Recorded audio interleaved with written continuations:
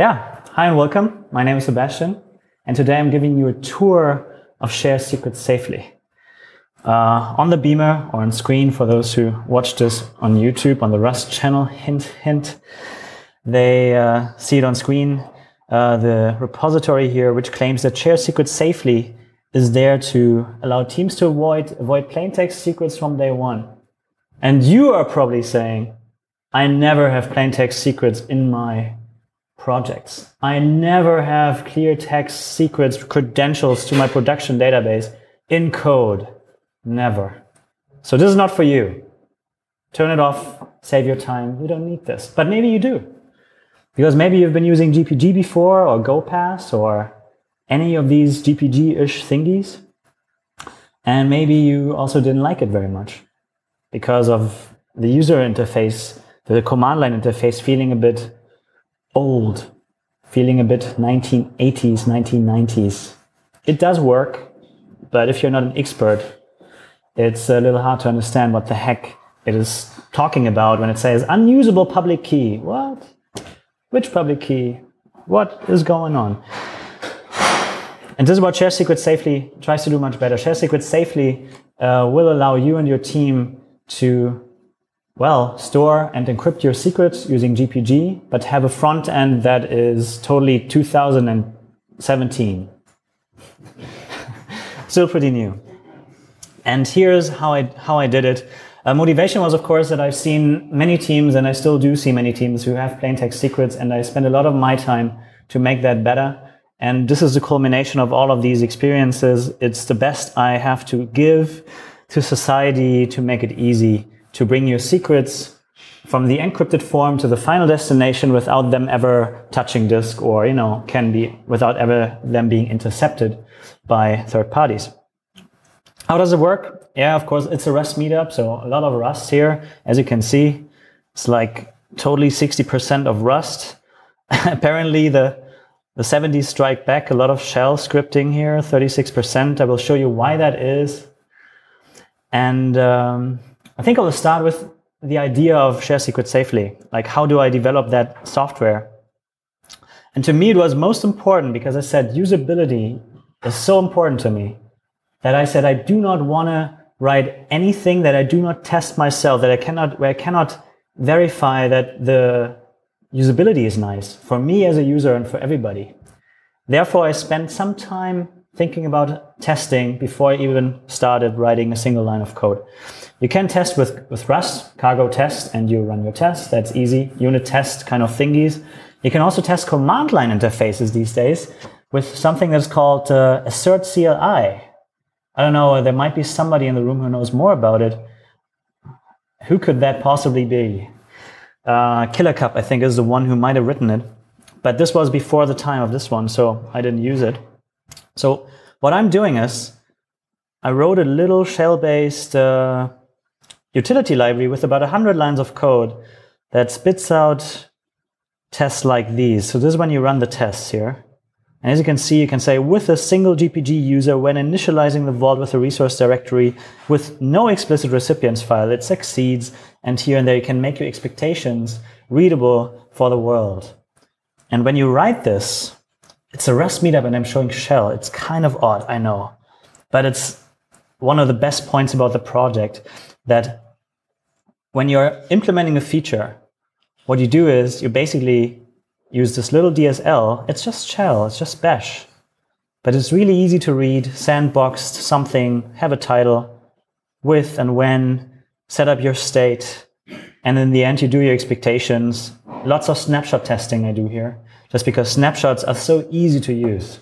First run, it creates a snapshot. Second run, it compares the snapshot that you already have with the actual program output. Allows me to set my expectations right away because I really just write the file. I say, here, this is how it should look like, more or less. And then I start the implementation. And then eventually, when it looks like it, it's cool. And when I break it, which also happens from time to time, any character change will immediately trigger a test failure. These tests, they run like this. I differentiate between stateless journey tests and those that run in Docker. And the stateless ones, they run like that. Yeah. It's really fast too, right? It probably calls the Rust command a few hundred times in these few seconds that you have seen the text running over the screen. It's so fast that you can now afford journey tests that actually represent the user value in every detail, that you can run them exclusively. I do have like 20 unit tests where it made sense, and everything else is journey tests. So here, once again, the reason why I want to do this is because it actually captures the value that I bring to the user, and it allows me as a developer to use my tool and to see how it feels. I play around with this until I like it. Then I implement it. Maybe I change it again, but I change it on a very high level, which is what the user in the end will see. Thus, I know that all the happy path and all the unhappy path that I could think of are captured, so that I say, yes, this is what I would want to see as an error output, for example, when certain common issues with GPG happen. Second thing, why Rust? Because right now I don't really have I could have done it in C, and that's true, I could have done it in C. Nah, not really. I could not have done it in C. I'm not good enough. But Rust allows us to do all these things without being god-like creatures. And the library called gpg.me is what I use to make direct use of GPG. So tools like pass.sh, the Unix password manager, and GoPath, under the hood they call GPG the command line tool. It's nice, it's working. However, GPG, the command line tool, will easily, between the minor releases or patch releases, whatever that is for them, change the way they interpret certain arguments, and they might just, your argument that you used so far might just not work or trigger some annoying message that says, I'm guessing what you're doing, and so on. So I'm saying using the command line interface as your program and as your API is not a good thing to do for portability. It's really a problem. So using the gpg.me library directly is quite fantastic. And all you need to do here to do it in Rust is use gpg.me, and you have a very nice Rusty interface around that C library that probably itself is really hard to use, but with Rust, it becomes easy to use. Fantastic. I don't have problems with resource allocation and deallocation. I mean, have you ever tried to use a C library? You have to init stuff, you have to make calls in the right order and totally not forget anything, because if you do, you segfault things, you have undefined behavior. That doesn't happen in Rust. I can't do it wrong. It's so easy to use these libraries, which gives me a stable interface that I can rely on, that where I can understand what kind of error gpg.me communicates to me, and I wrap this in something that is easier to understand for the ordinary user who just wants to do some crypto to get rid of plain text secrets in their code base. The next thing that was incredibly important to me as usability is documentation. Because having a great self-documented tool, which is Sai here, by the way, first time I show this, it uses clap, of course. Having a nicely documented tool with clap is really easy, but it's not necessarily what people want to use to get started with the tool. And also, there's certain complexity associated with it, certain ideas that you want to wrap your head around that you have to write more about than a self-documenting help. So what this thing does, you to that self-hosted documentation, which is this. So some of you might already know this one. It's MDbook. But it's not really MDbook, because if you look, for instance, at the installation instructions here, you will see a lot of code, like some curling here, some GPG verification, because I provide signatures with my binaries so that you can verify that I created them, and you can hopefully trust them because you trust me. You do trust me, right? We know each other. But this code here, there's so much stuff happening, and it can be so wrong. I mean, documentation, you write it once, and then you usually don't test that again. And I wanted to not only have the commands that you should execute to do certain things, but also I wanted to show the actual output of these commands. And I could do this manually once, then I have to copy paste a lot of stuff into static files, and that really is not only error prone, but I also know this will go stale the week after. And I didn't want that. So what I did to make that possible is I wrote a little wrapper around MDbook, which does not yet support the kind of plugins that I would have needed. and call it termbook.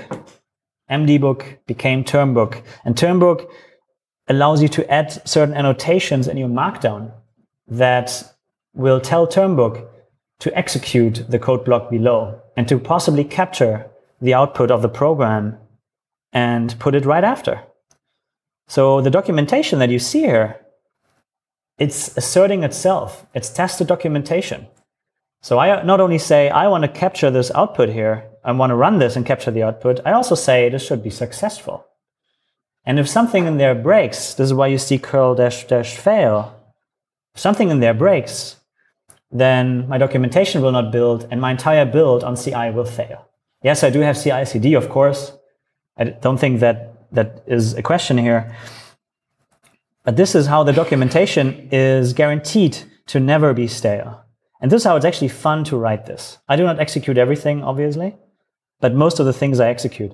And because I'm kind of lazy with documentation, for the most part, you just see me literally executing sci-vault init -- help and capturing the output, and that's it.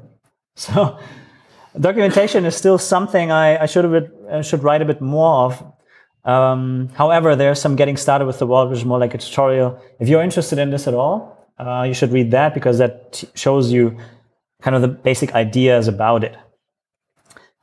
If you have ever used some crypto tool for your program, for your deployments whatsoever, you know that it doesn't start or it doesn't end with getting encrypted passwords right. It doesn't end there at all, because nice that you have them encrypted in your repository, but how do you process them? You have to decrypt them at some point and somehow bring the decrypted value to where it belongs, somewhere in your program, somewhere in the environment of your program that is deployed in some Kubernetes somewhere, in some cloud somewhere.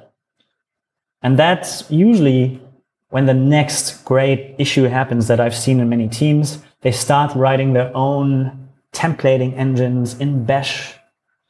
They roll their own and so many versions of it. The fewest people find env-subst, which is a very nice tool that does like everything they usually want.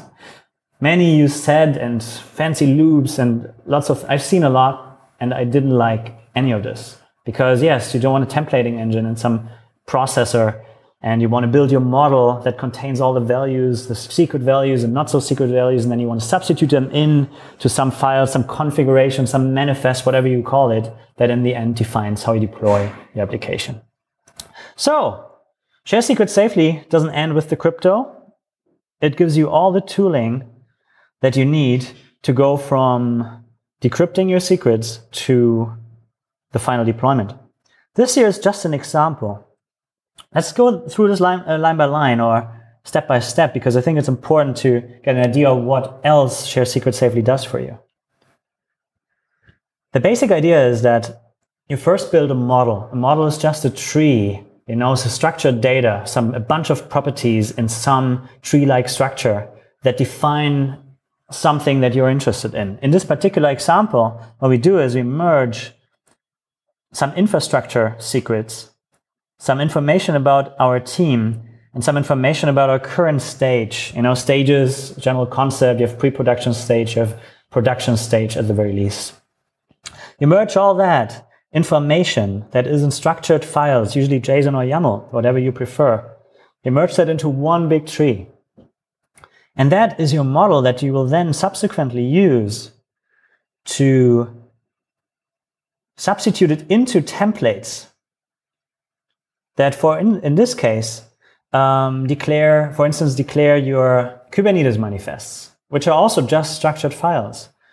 And we substitute these in here, and out comes a bunch of -- separated files, a bunch of -- separated YAML documents that go to std out and are then just applied directly by Kubernetes, which reads that from standard input. This data stream here is completely held in memory, never touches disk, and contains your secret safely.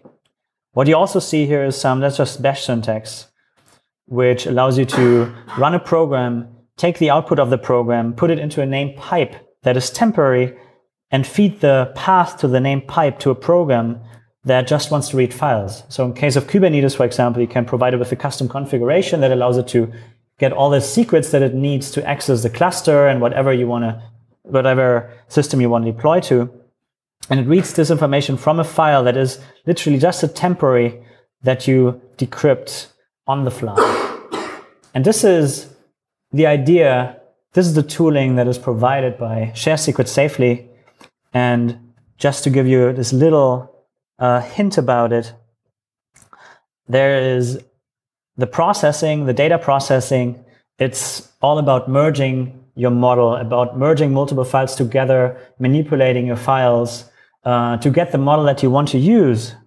For the substitution, the substitution is the thing that uses some data in your model, takes some one or more documents that contain these handlebars that you know from must-hash handlebars from all the templating engines. And these handlebars are then substituted by the values that are in that model that you've just built on the fly. And out comes the final substituted files that you can feed into another program that will then make your deployment or do the last step that brings your program to production. This is all that Share Secrets Safely does for you. And of course, you know, the last step you would ask, okay, how do I use it? How do I get it? How do I install it? How do I get started with it? Okay, you can brew it. Those of you who are on Mac, you can brew things. And I think in the installation guide, this was right up front here. Right now, there's only a tab, but it's really easy to do. And if you're willing to brew my code, you can. If you're not so willing to brew my code, if you rather want to do it a bit more manually, what you can do is do just that. You git clone this URL, Share Secrets Safely, getting started. It's a tiny repository. It's really just a bunch of scripts. And now you can just execute Psi directly. And the first time you execute this, it will download the binary for your particular platform. And then you have it there locally. As you can see now, here in bin Darwin, there's the actual binaries that do all the work. And here, the Psi binary, the Sheezy binary in short, by the way, there's Share Secrets Safely is abbreviated to Sheezy. That's the main hub kind of binary. It has all the subcommands, all the capabilities built in. It has the vault, which is the crypto stuff. It has substitution engines built in. It uses Liquid because it has so many nice filters that you can use to get your things done. You have the processor, which is the thing that builds your model and outputs that. That is JSON or YAML for consumption by the substitution engine. And yeah, an additional small tool for extracting individual values, which can be useful when you want to integrate that tooling into bash scripts or other scripting-like languages. We're nearly out of time. That is Share Secrets Safely in a nutshell. If you had more time, I would, of course, show you how that is actually used, how you build a model from partially encrypted data, from partially world-readable data like your team information, team name, and so on, or project data. Build your model, substitute that into a Kubernetes manifest, and deploy that to a locally running Kubernetes cluster. I've done that demo elsewhere. Here, we are focusing on the high level to show you what Share Secrets Safely is, why it's there, the kind of quality you can expect from it, how you get started. And I hope that, gives you enough motivation to have a further look. And of course, to be the one who gives me the 50th star on GitHub. That would be awesome. Thanks a lot, and I hope you enjoyed the presentation.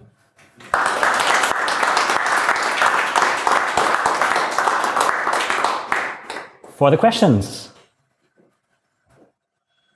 What would be the next steps? Like, what would you want to see from a contributor? Question was, what would be the next steps? And what would you like to see from a contributor? Actually, do have a roadmap. And the roadmap basically says, write more documentation. Because I think that is not severely missing, but it would be better to have a bit more. And that's the only reason I'm not posting this on Reddit every day. Because I really want to, but I kind of lack the motivation. Contributors, if you want to write a tutorial or a blog post, I think that would be much appreciated. You can also write the markdown. It's easy to write that in markdown and run Turnbook on it, and contribute some docs that are useful for you or usable by you. That is even better, because to my mind, it's feature complete. We're using this. I use this everywhere where there's a need for this kind of tooling, and usually there's always a need for this kind of tooling. This is why it is what it is. It's production ready. And the additional features that you see on the roadmap, I don't think I will ever implement them because I don't need them myself. I'm not into them anymore. The only thing is documentation, and please contribute that.